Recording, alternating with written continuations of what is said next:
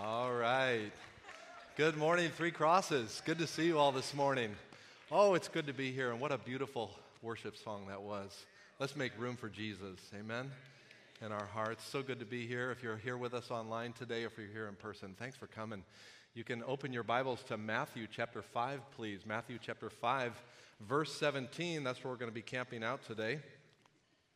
We're in a series called Kingdom Codes. And we're looking deeper at the greatest sermon ever preached. It's the sermon Jesus gave, is what we know, the Sermon on the Mount. And some scholars believe that the section we're looking at today is actually the hardest place in the whole sermon to interpret. I appreciate Pastor Danny giving me this section today. But I don't think it's actually all that difficult. We're going to see some powerful things in the text today. It's going to be amazing. If I told you we are a righteous people, how does that land on you today? Thinking back over this last week, this last month, or maybe even last night, or just the general trajectory of your life, do you sense a notable righteousness in your life? Well, the main idea of what Jesus is going to talk to us today about is this whole issue of righteousness and becoming a righteous people. And so let's read the text, beginning in Matthew 5:17. Jesus says, "Do not think that I have come to abolish the law or the prophets. I have not come to abolish them, but to fulfill them. I tell you the truth, until heaven and earth disappear, not the smallest letter, not the least stroke of the pen will by any means disappear from the law until everything is accomplished. Anyone who breaks one of the least of these commandments and teaches others to do the same will be called least in the kingdom of heaven. But whoever practices and teaches these commands will be called great in the kingdom of heaven. For I tell you that unless your righteousness surpasses that of the Pharisees and the teachers of the law, you will certainly not enter the kingdom of heaven." This is God's word. As we learn about righteousness today, there are two really important things that Jesus wants us to be clear about. The first of these comes in verses 17 and 18, where we're going to learn that one's overall view of the Bible and its function in helping us to become righteous is so important. In other words, we're asking the question in those two verses, what is the purpose of the Bible? What is the purpose of the Scriptures in helping us become righteous? The second thing has to do with the kind of righteousness that is required to enter the kingdom of heaven. We'll see that in verses 19 and 20. And there we're asking the question, how good do you have to be to get in? Now notice Jesus, as Matthew quotes, uses a lot of kingdom language. Enter into the kingdom. We don't really use that kind of language. But what Jesus is talking about here is entrance into the way of God, the family of God. It's the inclusion with God and His people. We could say being saved. What does it take? What is this kind of righteousness? What does the Bible have to say about this kind of righteousness? And what, in fact, or how good should we be in order to enter into that righteousness? So let's burrow down into the first issue here in verses 17 and 18. And this might be the first thing you want to write down if you're taking notes. I think what Jesus is saying here in verses 17 and 18 is that it's common to have assumptions about the Bible that really miss the point. Common to have assumptions about the Bible that really miss the point. Now, we don't have time to cover all the ways people miss the point of the Bible, but what Jesus is saying here gives us one very big way that people miss the point.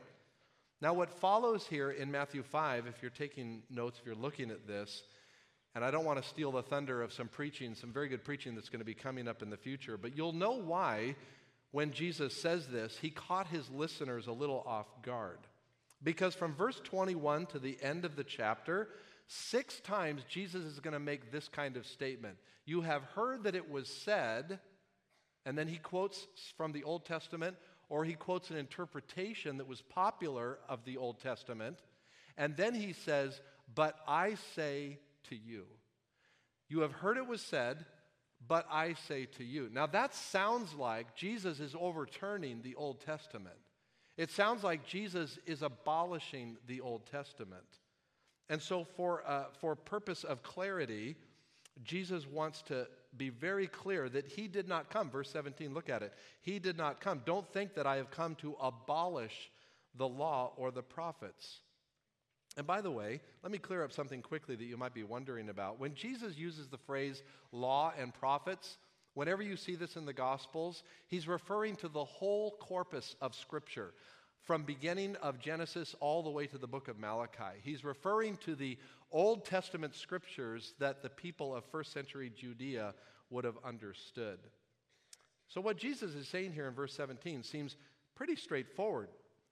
But actually, this is where the rub comes in. It's a provocative statement because when you read the New Testament and you follow the practices of the New Testament church, it becomes pretty clear that many of the practices that were held in the Old Testament and many of the laws that supported those practices seem to go away when Jesus comes on the scene. It just seems clear that from the Scriptures themselves, that when Jesus shows up, a lot of things change. Now, you might want to jump on our Three Crosses podcast because Pastor AJ and I go really deep into this whole subject of the Old Testament law, the prophets, and how in the world it was that Jesus did not abolish those things with all the changes that took place when he comes on the scene.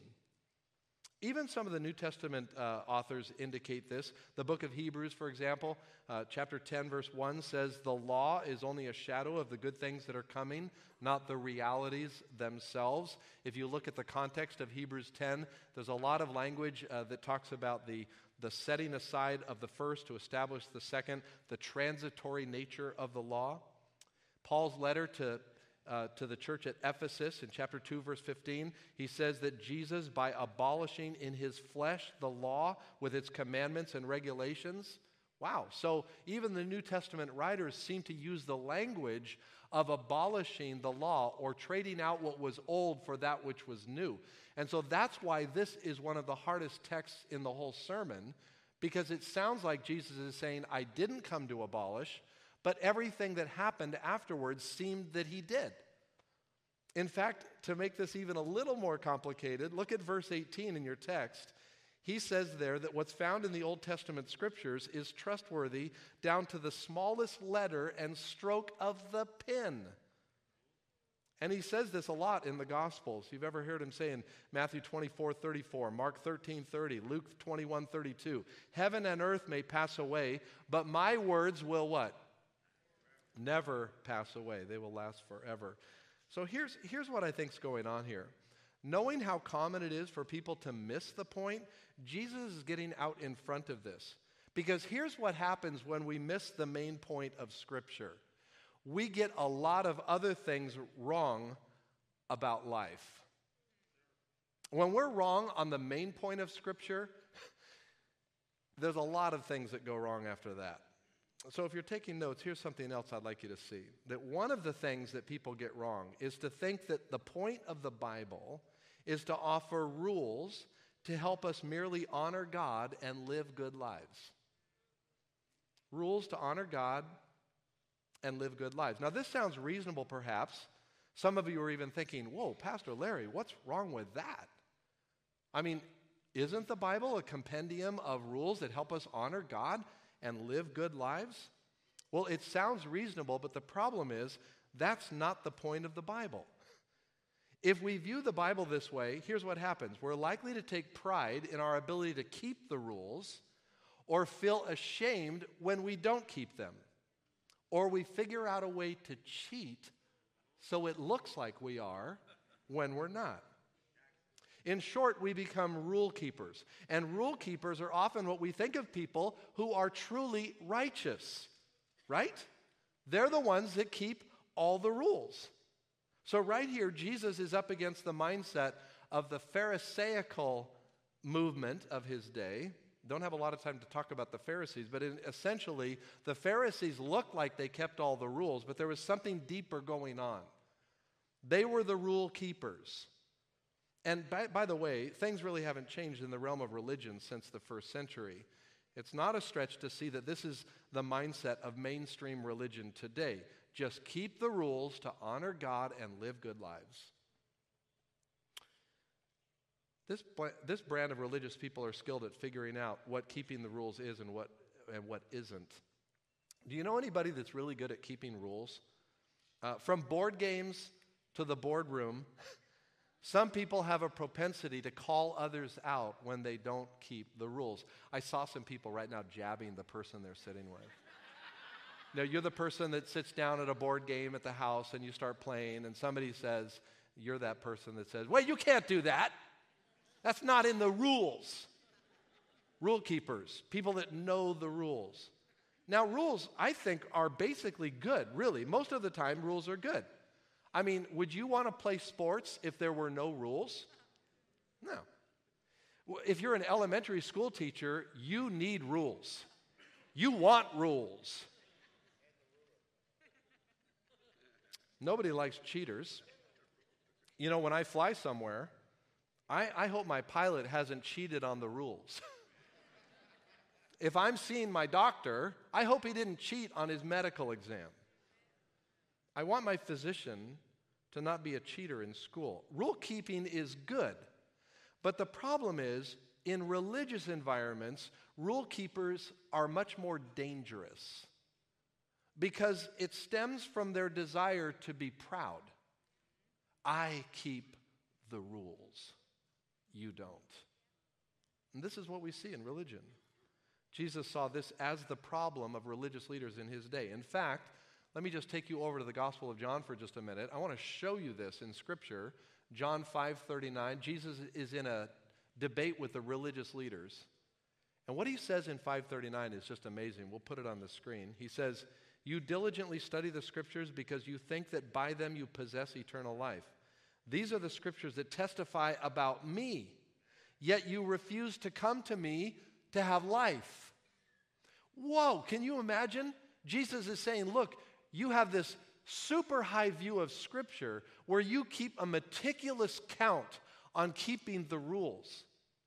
And you think that by doing so, you've got life. Remember, most people assume the main point of the Bible is simply a set of rules to honor God and to live good lives. And Jesus says, yet they testify of me, and you don't come to me that you might have life. The point is, it's possible to know the content of the Bible, but never make the connection between its content and seeing Jesus and being in relationship with him. Maybe you've been in a high school or college class where you took the Bible as literature. Anybody ever do that before? And the professor that spoke in that class was uber smart, brilliant, knew everything about all the genres of literature in the Bible. And there's many. There's history, there's narrative, there's prose, there's poetry, there's allegory, there's simile, there's metaphor, there's parable, there's apocalyptic writings. There's all these things in the Scripture. And your professor may have waxed eloquently on all those writings and the drama of the Old Testament or New Testament. I had a professor in a junior college that I went to right out of high school, and he was like this. He knew the Bible backwards and forwards. The problem is, in knowing the Bible backwards and forwards, he didn't know the one who wrote about it, the one who put it together for him. In fact, he made fun of Christians. He often pointed stories in the Bible as being ridiculous. He tried to show contradictions in the Bible. And this was an interesting experience for me. And I realized I couldn't match up to his intellectual assent. But one thing became very clear to me is that this man didn't know the Jesus that I knew from the Scriptures. I mean, even some early followers of Jesus had a hard time seeing Jesus in the Scriptures. Do you remember those two guys that were walking on the road to Emmaus right after Jesus was resurrected?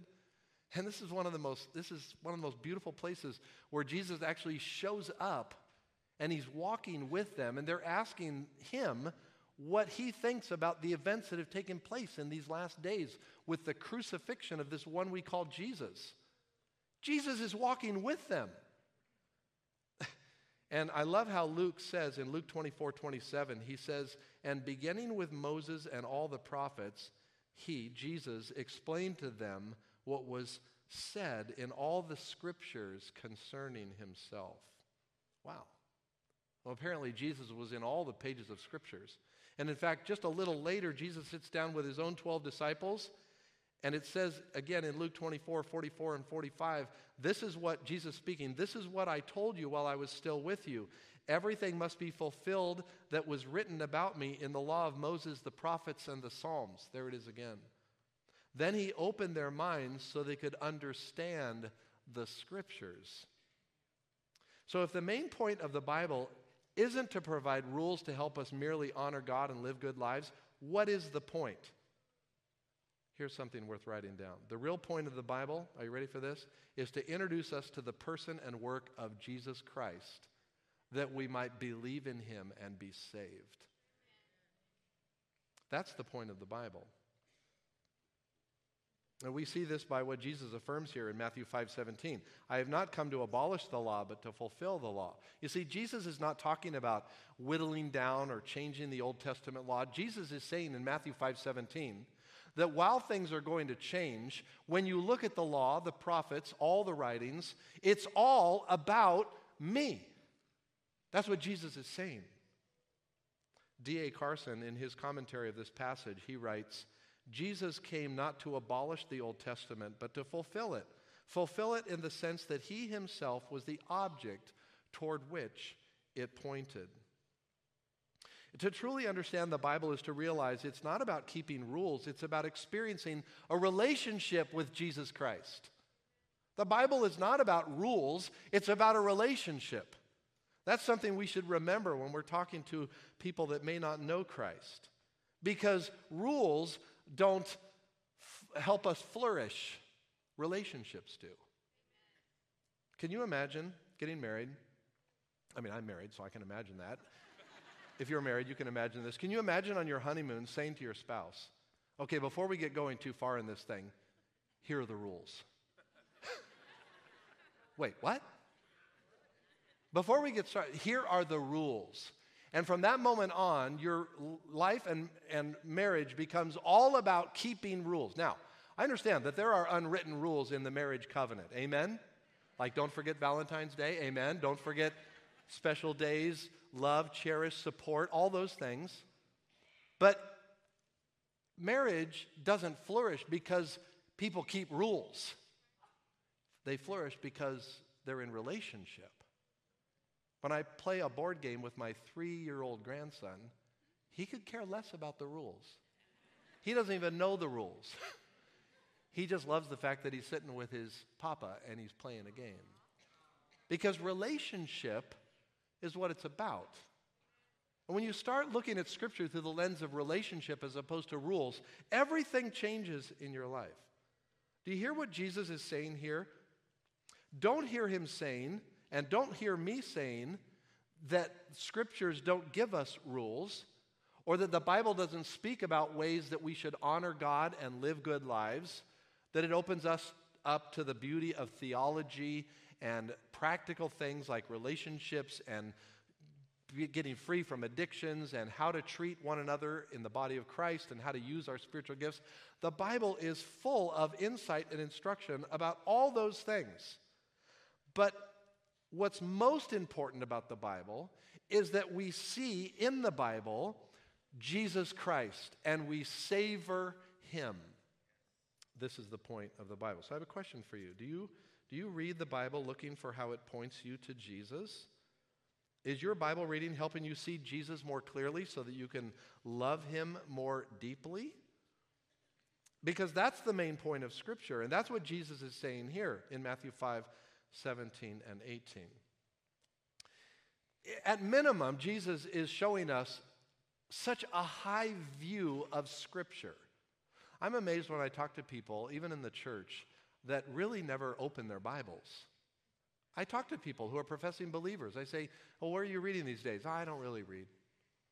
There's a lot of people that they're not familiar at all with the Scriptures. Now, it takes a while to get there, but once you start reading the Scriptures, you'll start seeing Jesus everywhere.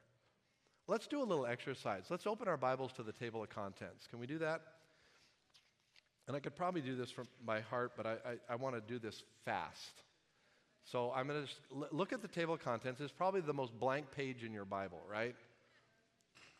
And I just want to walk you through, because when you read the Old Testament, which is where most people get freaked out about finding Jesus, but Jesus is everywhere in the Old Testament. He's everywhere. And let me just show you, I'm going to read the contents, Old Testament, and I'm just going to give you what I see Jesus in that book, okay? So Genesis, he's the seed of the woman. Exodus, he's the Passover lamb. Leviticus, he's our great high priest. Numbers, he's the serpent on the pole that Moses lifted up. Deuteronomy, he's the prophet like Moses. Joshua, he's the deliverer of God's people. Judges, he's the righteous judge. Ruth, he's our kinsman redeemer. 1 Samuel, he's the son of David. 2 Samuel, he's king over Israel. 1 and 2 Kings, he's the righteous priestly king. 1 and 2 Chronicles, he's the conquering warrior king. Ezra, he's the restorer. Nehemiah, he's the repairer. Esther, he's our Mordecai. Job, he's the suffering righteous one. Psalms, he's the song for every season in life. Proverbs, he's the wisdom of life. Ecclesiastes, he's the reason for life. Song of Songs, he's my beloved.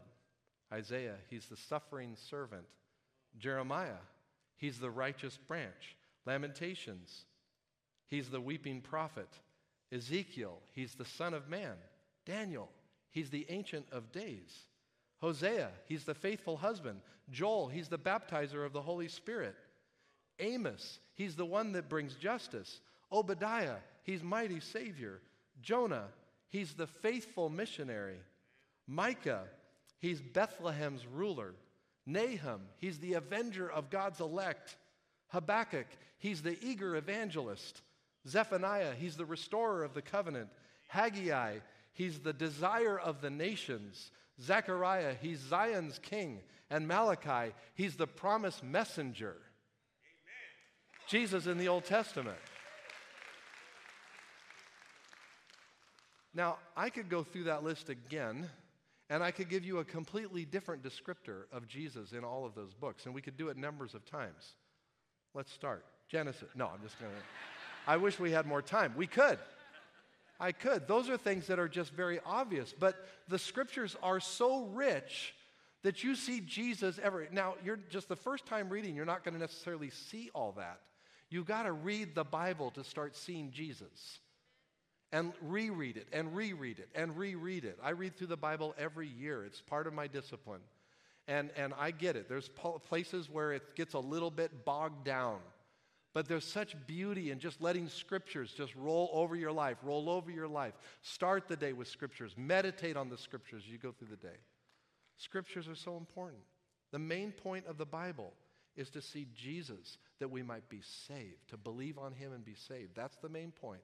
If anybody asks you with a question, what's the main point of the Bible? Tell them it's that we might see Jesus and savor him in our lives. Now, there's a QR code there on your outline that you can, I've given you some examples of Old Testament prophecies that point to Jesus. You can look at that later.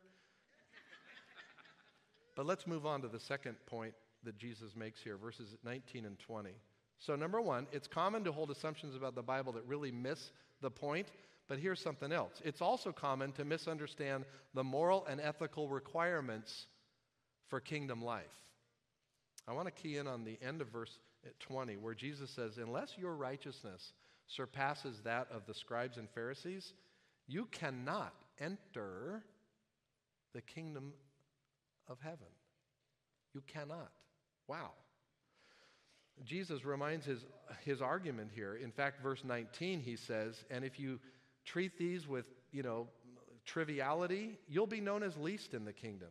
But if you keep these laws, my commands, and teach others, you'll be known as great in the kingdom. I know someone's out there sitting there thinking to themselves, who cares, least or great? I just want to be in the kingdom. And I get that. But sometimes we forget that there is something about the way we're living our lives here that's going to impact the way we live our lives on the other side. If we live to be 80 or 90 years old, great, that's great if we live that long, but in the stretch of eternity, how much is that? That is like a smallest little pinpoint on a timeline that goes forever. So don't you think if Jesus, all through the parables, he talks about the way we live now, come in, my good and faithful servant, you've been faithful in little, I will put you in charge of much. There's a sense in which what's going to come later is going to be more significant, and how we live now impacts that. And if you take his commands trivially and you don't live by them and you don't teach them to others, oh yeah, you'll be in the kingdom, but you'll be least in the kingdom. And I don't even know what that's going to look like. You know, maybe it's going to be like, you know, I'm going to be scrubbing toilets, and the little old lady that just was faithful to the word and doing the things that she was called to do is going to be like commanding the nations. I don't know. But all I know is this: I want to be found faithful so that I can maximize the glory of God in my life, both here and in the hereafter. Now, okay, you might be asking yourself, well, what really are these commands and requirements that Jesus is referring to here? Well, to find out, actually, you're going to have to keep coming to this sermon series, and you're going to have to keep reading through the Gospel of Matthew, because there's a lot of stuff here. It's incredibly big. In fact, at the very end of Matthew, Jesus taught his disciples, he said, and here's my instructions, as I go, after his resurrection, go into the world, make disciples in all the world, baptize them in the name of the Father, Son, and Holy Spirit, and teach them to what? Obey what? Everything that I taught you. Whoa! The mark of discipleship is being obedient to everything Jesus taught. We were really sloppy with discipleship in the modern church. I don't mean our church, although I think we're working on improving that, because typically in modern evangelicalism, there's a sloppiness. I'm in the kingdom. I just kind of come. I'm happy to be here. I do my little thing at church, and then I go back out of my week and I work, and Jesus said, we got to just be passionate about obeying every part of what he said. And how about just what he said in Matthew 22:37, that you could sum up all the law and the prophets by loving God with all your heart, soul, strength, and mind, and love your neighbor as yourself. Just think about those two things. How are we doing with that? Wow. There's a lot here, isn't there? But here's what the point is, and I want you to write this down. Jesus taught that the kingdom life requires a righteousness that surpasses the most moral and ethical people we know. Now, if you come out of a Catholic background, you might be thinking of the Pope, might be thinking of a cardinal, bishop, maybe your local priest. If you're in a church like ours, you might be thinking of a pastor, one of our pastors.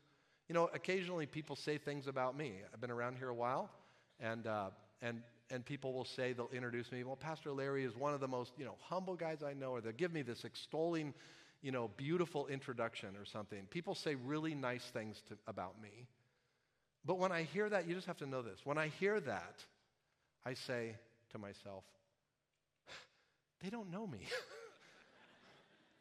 I'm not that. I aspire to be, but on my best day, if you see me on my best day, there's still things that are just not quite all there. In fact, when I read through the Gospel of Matthew from what follows here in Matthew 5:20, oh my goodness, I read this and I say, I fail on all this. He says in verse 21, you have heard it said, you shall not murder. But I say unto you, if you look upon your brother with anger in your heart, it's as if you've murdered. So I haven't killed anybody physically in the last ever. But anger? Uh-oh. I might have killed a few people last week, actually. It might have been even in my family. What about keeping your marriage solid? Fidelity in your marriage? Oh man, we all want to have pure marriages.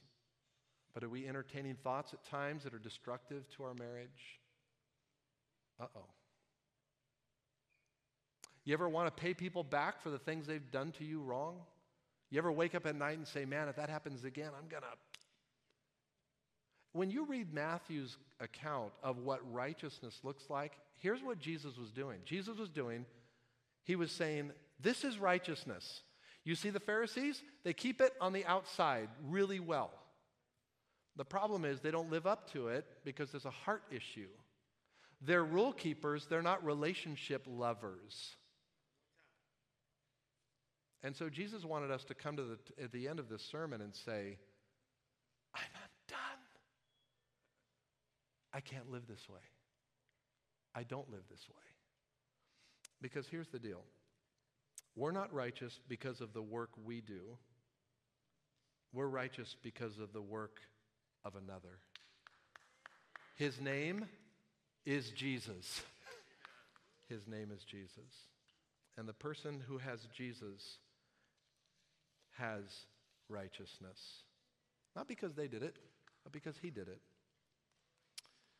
And the beautiful thing about all this is that this is kingdom life. It's not rules, it's relationship.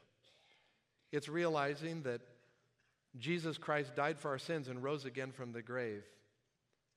That he appeared to us after his resurrection. And that he reminds us to go into this world and teach and preach the pure gospel of who he is.